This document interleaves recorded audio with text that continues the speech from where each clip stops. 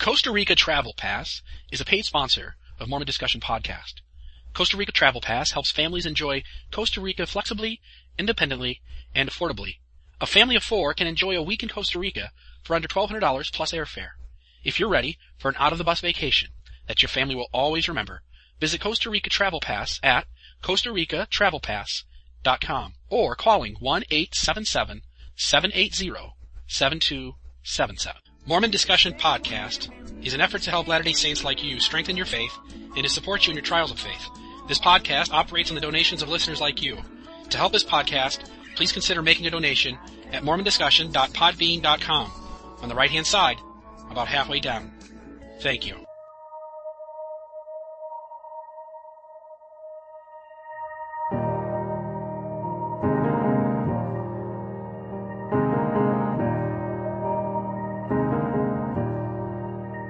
Come thou fount of every blessing, tune my heart to sing thy grace. Streams of mercy never ceasing, call for songs of Welcome to another episode of Mormon Discussion. I am your host, Bill Reel. I'm grateful to have you with us today. You can reach me by email at reelmormon@gmail.com. That's REELMORMON@gmail.com. You can find this podcast on iTunes, but you're only going to find the most recent 20 or so episodes. So please check out the podcast at its host site, mormondiscussion.podbean.com. That's Mormon Discussion, all one word, .podbean.com. You can also find us on Facebook under the name Mormon Discussion, all one word. Now to what you've been waiting to hear.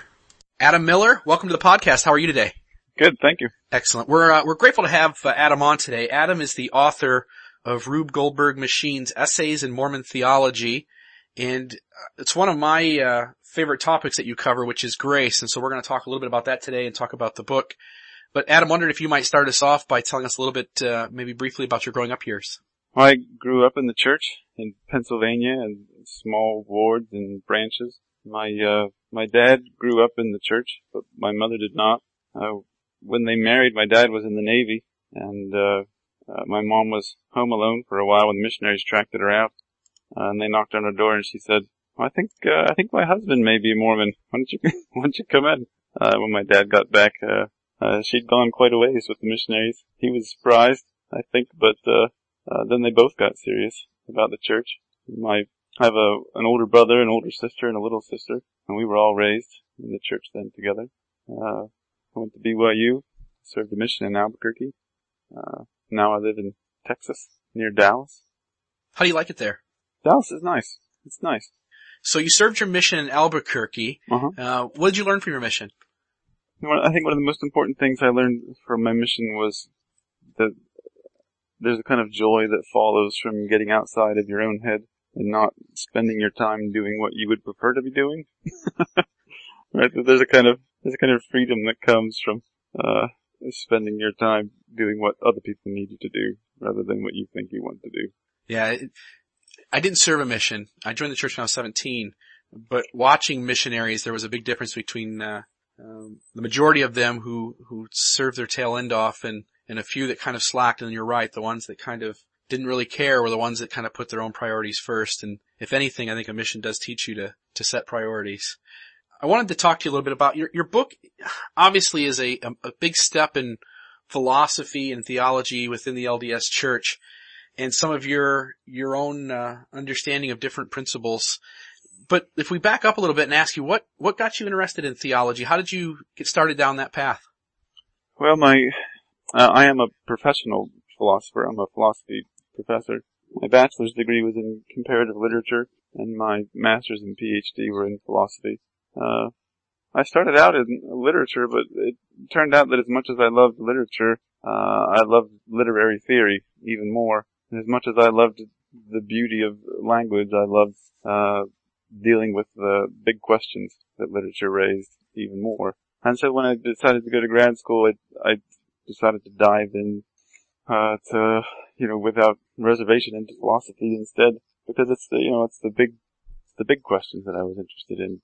What's real? How do you know? What does it mean to exist? How do we know what we know? what does it mean to know something? And all those kind of really big classic philosophical questions were, what kept me up at night.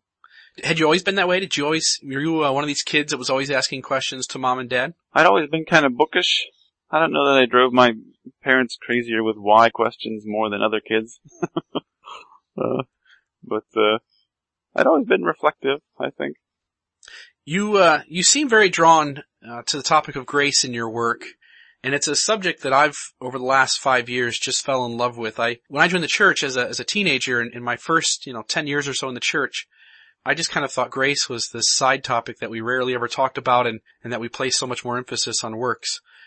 And as I got into delving into this subject, I just found it to be this deep thing that was just missing in my life. And it seems like it's a subject you're attracted to in a deep way. What got you going down the road of being attracted to the subject of grace? Well, I think the basic attraction for me is very personal, and it has to do with the fact that I'm a sinner. So it seemed, the more clear I got about what it meant to be a natural man and a sinner, the more interested I became in the topic of grace, almost as a matter of necessity.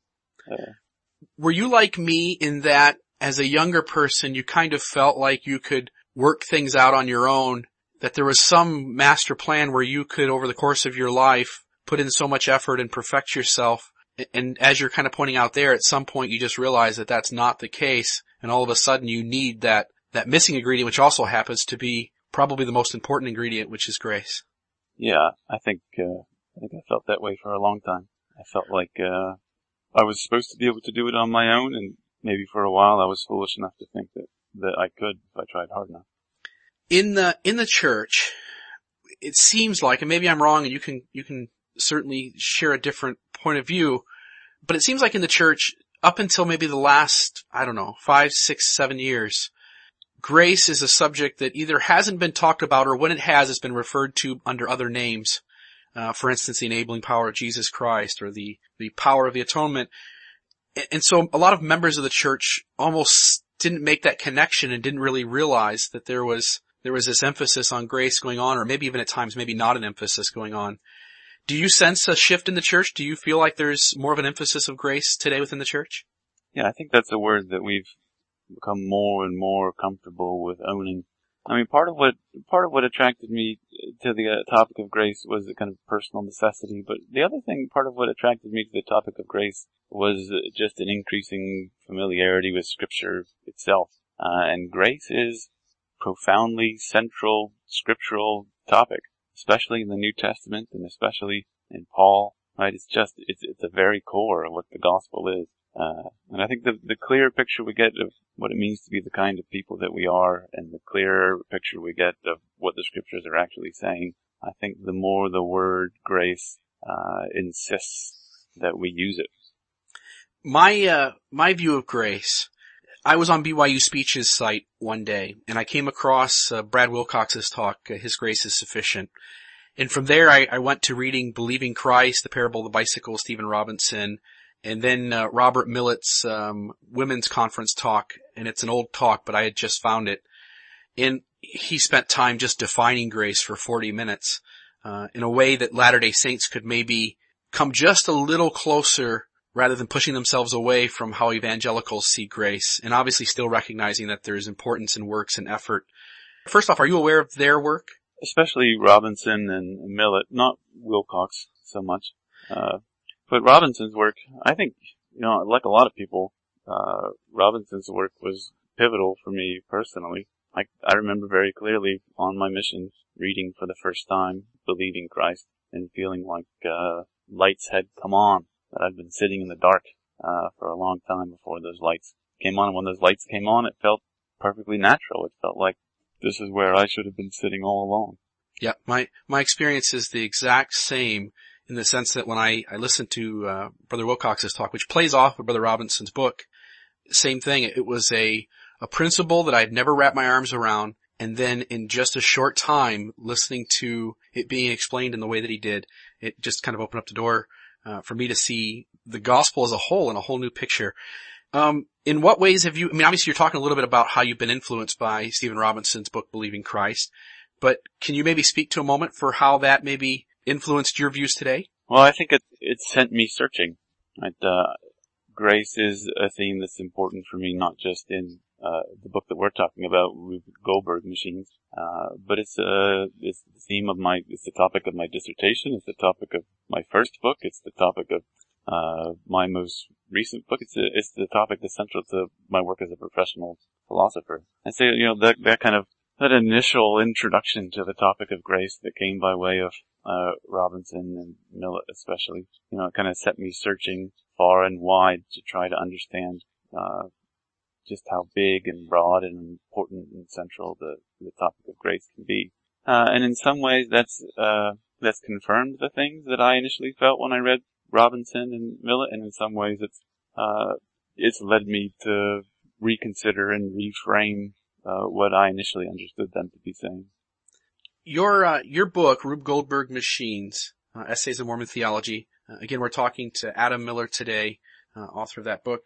Your views on grace seem to be a lot deeper and more unique to anywhere else I look within the realm of Mormon talk, Mormon speak about this gospel principle. At least in the way that you're verbalizing it, how do you account for the view that you've got, which just seems to be, I don't know, a whole lot more in depth than anything else I'm hearing? Partly what accounts for what's unique about my way of talking about grace is just a difference in source materials, right?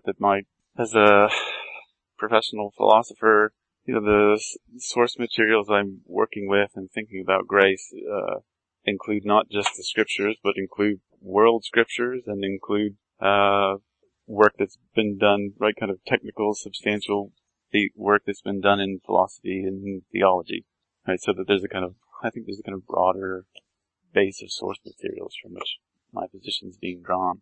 I think if I were to describe the difference between the approach that I take to grace and the approach that Robinson and Millett and maybe Wilcox take to the approach of grace, is that I think what happens in Robinson, if we take Robinson as an example, what happens in Robinson is though we get the topic of grace restored to being a central gospel concept, I think grace still ends up getting understood as a special form of work.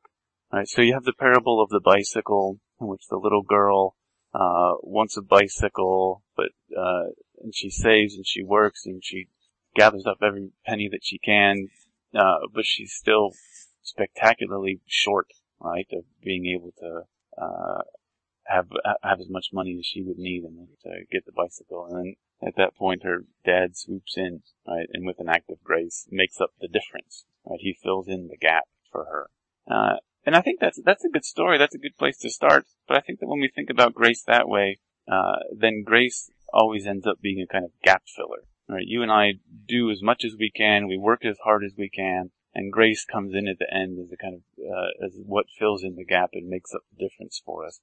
And when we think about grace that way, then grace ends up being a special kind of work, right? You and I do all the work that we can, and grace is a kind of subspecies of work that does the work that you and I can't do. It's a special kind of work.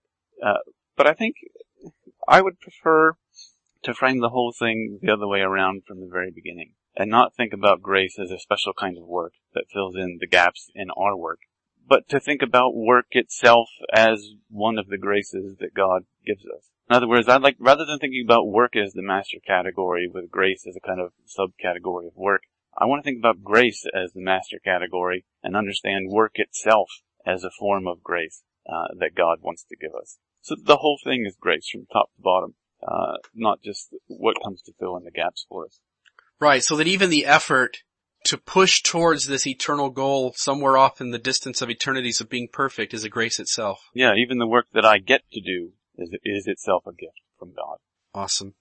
The title of your book, Rube Goldberg Machines, has precipitated me kind of gaining an understanding of what a Rube Goldberg machine even is, which this was kind of funny. I looked at the title of your book and I'm kind of delving into it. And so the first thing I do is I go on Google and I type in Rube Goldberg machine. And what I get is about 35 videos of kids up in the attic putting together these intricate, little gadgets that a ball falls down a little trough and hits a little card and the card bumps into something else and Mm-hmm. next thing you know, 30 different things are happening. So first off, I got a chuckle out of it. For my listeners, maybe if you could just define what a Rube Goldberg machine is. Right, Rube Goldberg is a cartoonist from the early 20th century, and he was especially famous for these cartoons that he would draw, of these really complicated contraptions, that despite their being complicated were really meant to just perform a really simple task. And people have probably seen these cartoons somewhere along the way. Or you could maybe think of all those kinds of complicated, machines that Wile E. Coyote would put together to catch the road runner, and then they would always be so complicated that they would never work.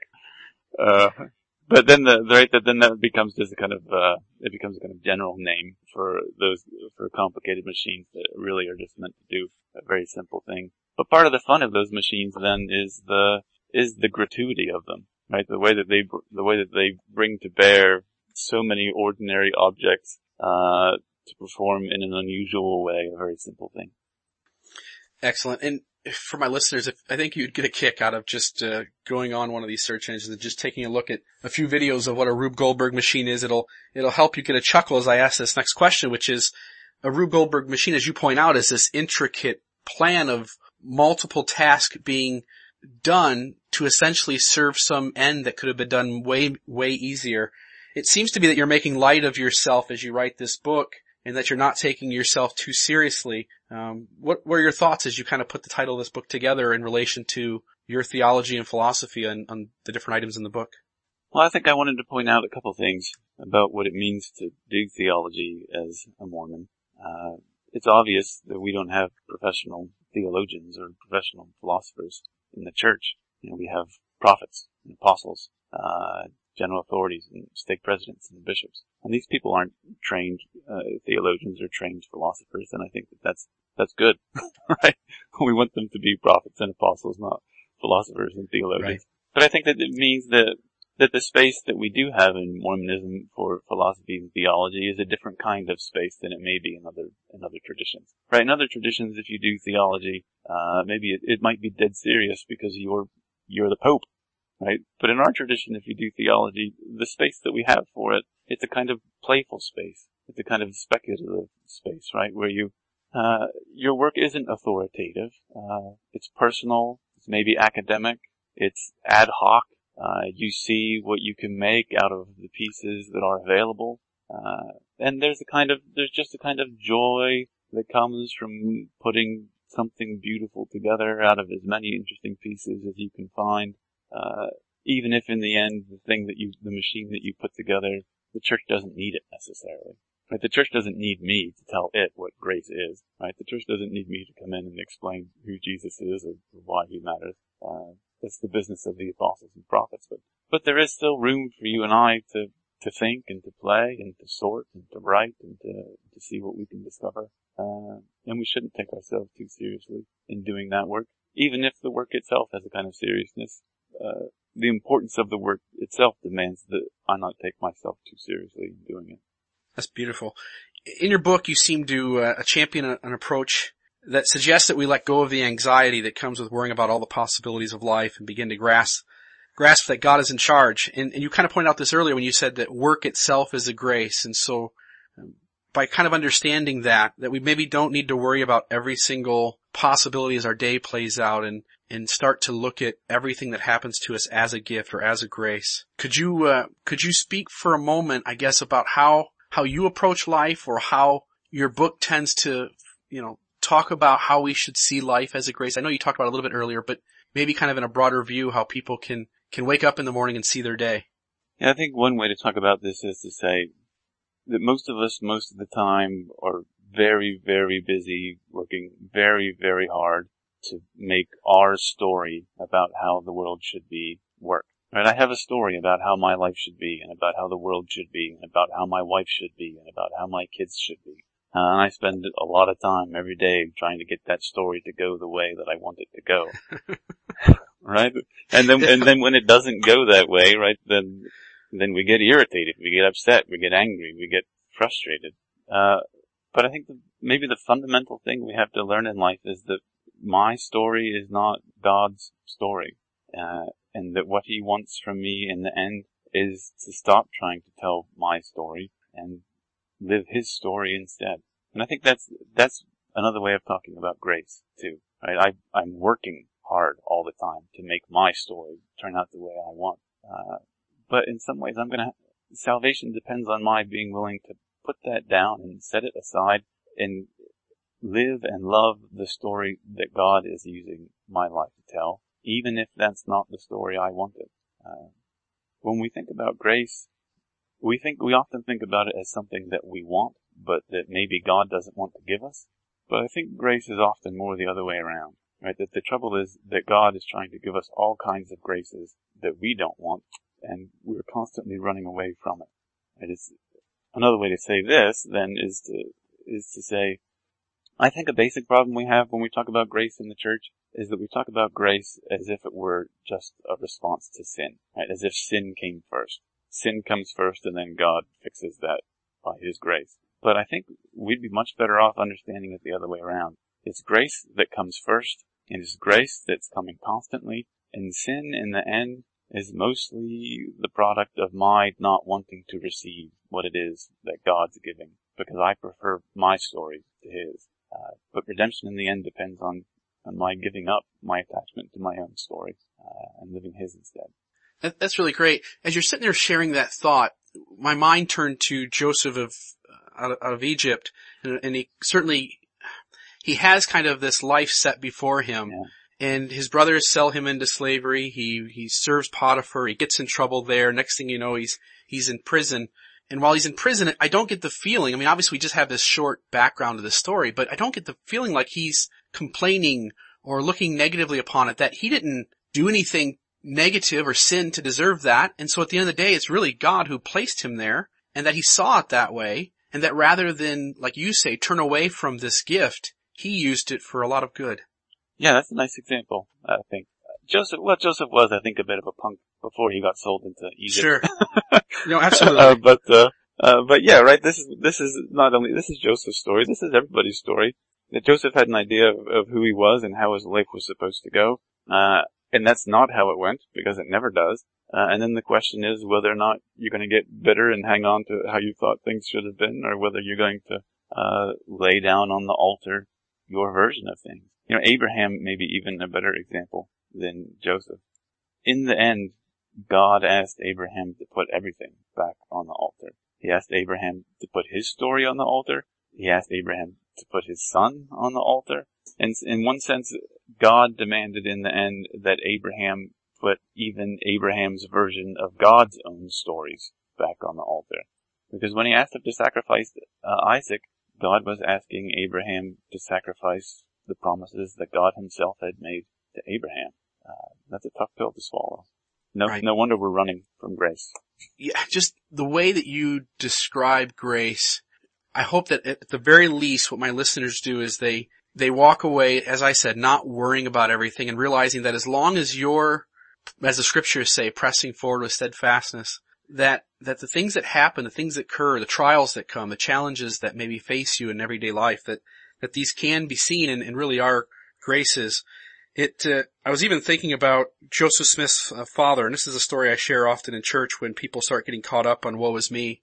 But Joseph Smith's father, the family's born in Sharon, Vermont, and they're planting crops. The crops fail, I believe, 3 years in a row. And the family finally moves from Sharon, Vermont to Palmyra. But in the midst of these crops failing in Vermont, where does the Lord need Joseph Jr. at? He needs him in Palmyra. And so at the end of the day, we ask, does God have a hand in the crops failing? Well, probably, because that's what takes the family there. And yet in the midst of those crops failing, it's such a negative and such a hard thing. And they've set up shop in Vermont. They've bought land. They've tried to get their family going, as you say, get their story moving in the direction that they want it to. And yet at the end of the day, we ought not to see the negative things as something that, Satan is throwing at us necessarily, but perhaps they're for our own good at the end. And so I really love how your view ties into this. Let go of the anxiety and just be happy and about what's in front of you, but also realizing that some challenges are real, but in the end they do make us better.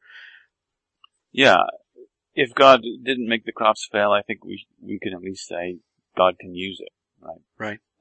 This stuff that comes, that's given, and all of its difficulty, it will have been a grace if we let God work in us, bringing ourselves to bear on. Beautiful. Much of my my podcast, Adam, deals with, as you know, people who are struggling in the Gospels, people who struggle with that, what they perceive as a dichotomy of faith and doubt. And in reality, I see those as being two peas in the same pod. But from the perspective of maybe some of your thoughts, some of the things that you've shared in your book, maybe just some of your own personal thoughts aside from it, any thoughts for those who are struggling with their testimony, those who are having a hard time maybe with some of the difficult issues? Well, I think I'd want to start by saying what you just did, that faith and doubt belong together, not apart, right? That in some ways they're the fuel in each other's engines. In Zen Buddhism, they have this saying that 3 things are necessary for liberation and redemption. Great faith, great doubt, and great effort. Those 3 things. But you have to have all 3. Great faith, great doubt, and great effort. And I think, we need to get a feel for the very positive, constructive role that doubt can play in a spiritual life. Because you and I, right, we have a lot of wrong ideas about things. We're attached to a lot of very selfish, very biased perspectives. And if we aren't brought to the point that we doubt our own stories, if we aren't brought to the point where doubt functions as a kind of solvent, that loosens my attachment to my own version of things, then God's going to be limited, in how He can reach out to me and help me and save me, and change me. God wants to make me into something more than what I am, but part of that is going to involve my letting go of things, that I don't need to be hanging on to because they're wrong, or because they're false, or because they're selfish. Right? And doubt plays a powerful, important, positive, spiritual role in that story by being the solvent that frees me from the things that I have to let go of. If we don't have any room for doubt in our lives, then we don't have any room to change. I think, the other thing I'd like to say in general about the problem of, kinds of faith crises that we sometimes experience, is that if we're going to make any progress in the gospel, it's going to involve not just my letting go of my stories about how things should be, but it will involve even my willingness to let go of my version of God's stories about how things should be. And that can be hard. That can be very hard. But that's what it's going to take in the end, is a willingness on my part to say, my story is not God's story. My version of God's story is not even God's story. And I'm going to trust His version, not mine, even if I'm not exactly sure what His version is. I love that because it speaks so much to one of the things I try to emphasize in this podcast is that each of us, in our time in the gospel, either the books we've read or the talks that we've heard, the lessons that we've received, and because various members of the church see the gospel in various ways, we tend to set up these assumptions and expectations in the gospel of what it is or what God is or how prophets and apostles behave and act and whether everything they say is the word of God and will of God, or whether we recognize, as Scripture points out, that a prophet is only a prophet when acting as such and allowing them to be flawed in some cases.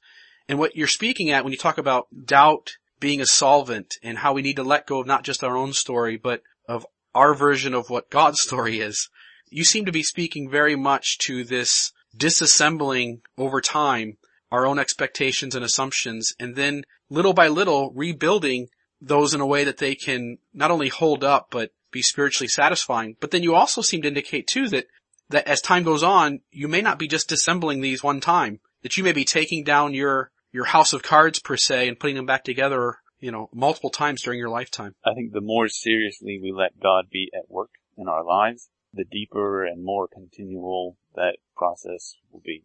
I think this is what I would really like to propose with respect to faith crises, right? Is to say, if you're experiencing that kind of crisis, this is not necessarily a sign that things have gone wrong. This may very well be a sign that things are, perhaps for the first time, really going right. Right? This may be the sign that for the first time, God is really seriously at work, transforming your heart and mind. And that, like it did for Abraham, is going to require you to put back on the altar the very promises that God made to you in the first place. trust in God that despite everything, your child will be returned to you. Now that's incredible. I want to kind of wrap up. We're speaking with Adam Miller, author of Rube Goldberg Machines, Essays in Mormon Theology. And I just want to ask you one last question about the book. And I know much of the book in one way or another focuses on the atonement.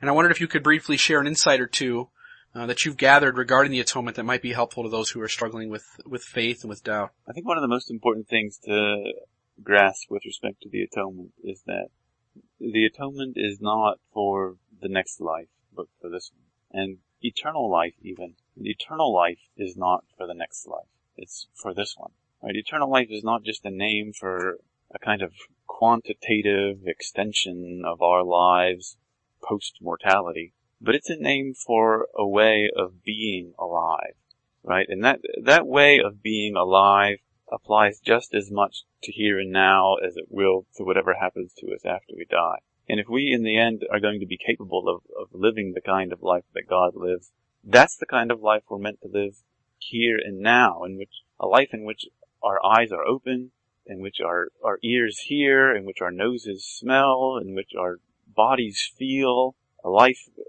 that involves us being plugged in without reservation to the world around us, experiencing and giving and receiving the same way that Jesus would if he were here. Where can listeners find your book? They can find it on Amazon. They can find it lots of different LDS booksellers, I think. Adam Miller, author of Rube Goldberg Machines. What do you hope people take away from the book? What is at the end of the day, first of all, let me say this. Having looked through the book, having read multiple sections of it, if you are a deep thinker, a seeker within Mormonism, and this book isn't on your bookshelf, you're missing out. This is a great book to begin to think more deeply about different principles within the faith, within grace, within the atonement. And so I hope people will take that to heart and pick up your book. But for those who do and those who read it, what do you hope that they take away from it? What is the end goal in mind you had as you wrote it? Well, I don't think that my book is the one true Rube Goldberg machine. I doubt that there is such a thing. But what I hope for people when they read the book is that after they read it and put it down, I hope they feel a little more alive than they did when they started. Come thou fount of every blessing, tune my heart to sing thy grace.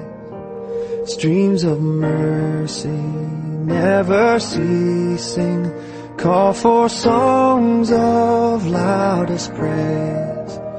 Teach me some melodious sonnet, sung by flaming tongues above. Praise the mount, I'm fixed upon it, mount of thy redeeming love.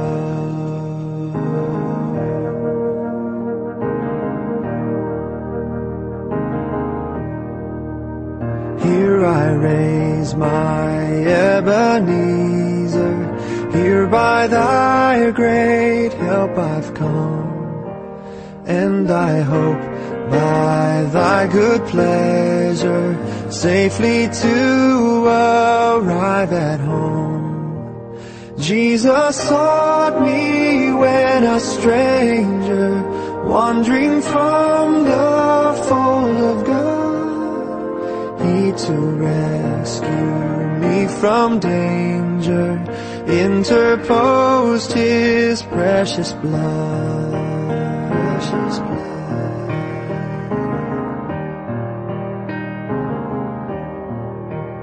Oh, that day when freed from sinning, I shall see thy lovely face. Clothed then in blood-washed linen, how I'll sing thy sovereign grace.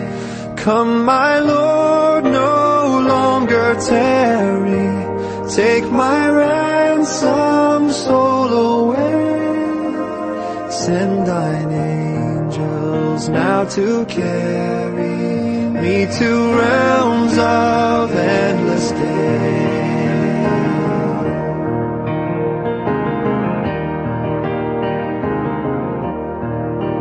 Oh, to grace, how great a debtor daily I am constrained to be. Let thy goodness, like a fetter, bind my wandering heart to thee. Prone to wander, Lord, I feel it.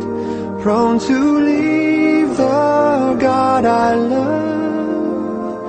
Here's my heart, oh, take and seal it for thy courts above. Here's my heart, oh, take and seal it for thy courts above.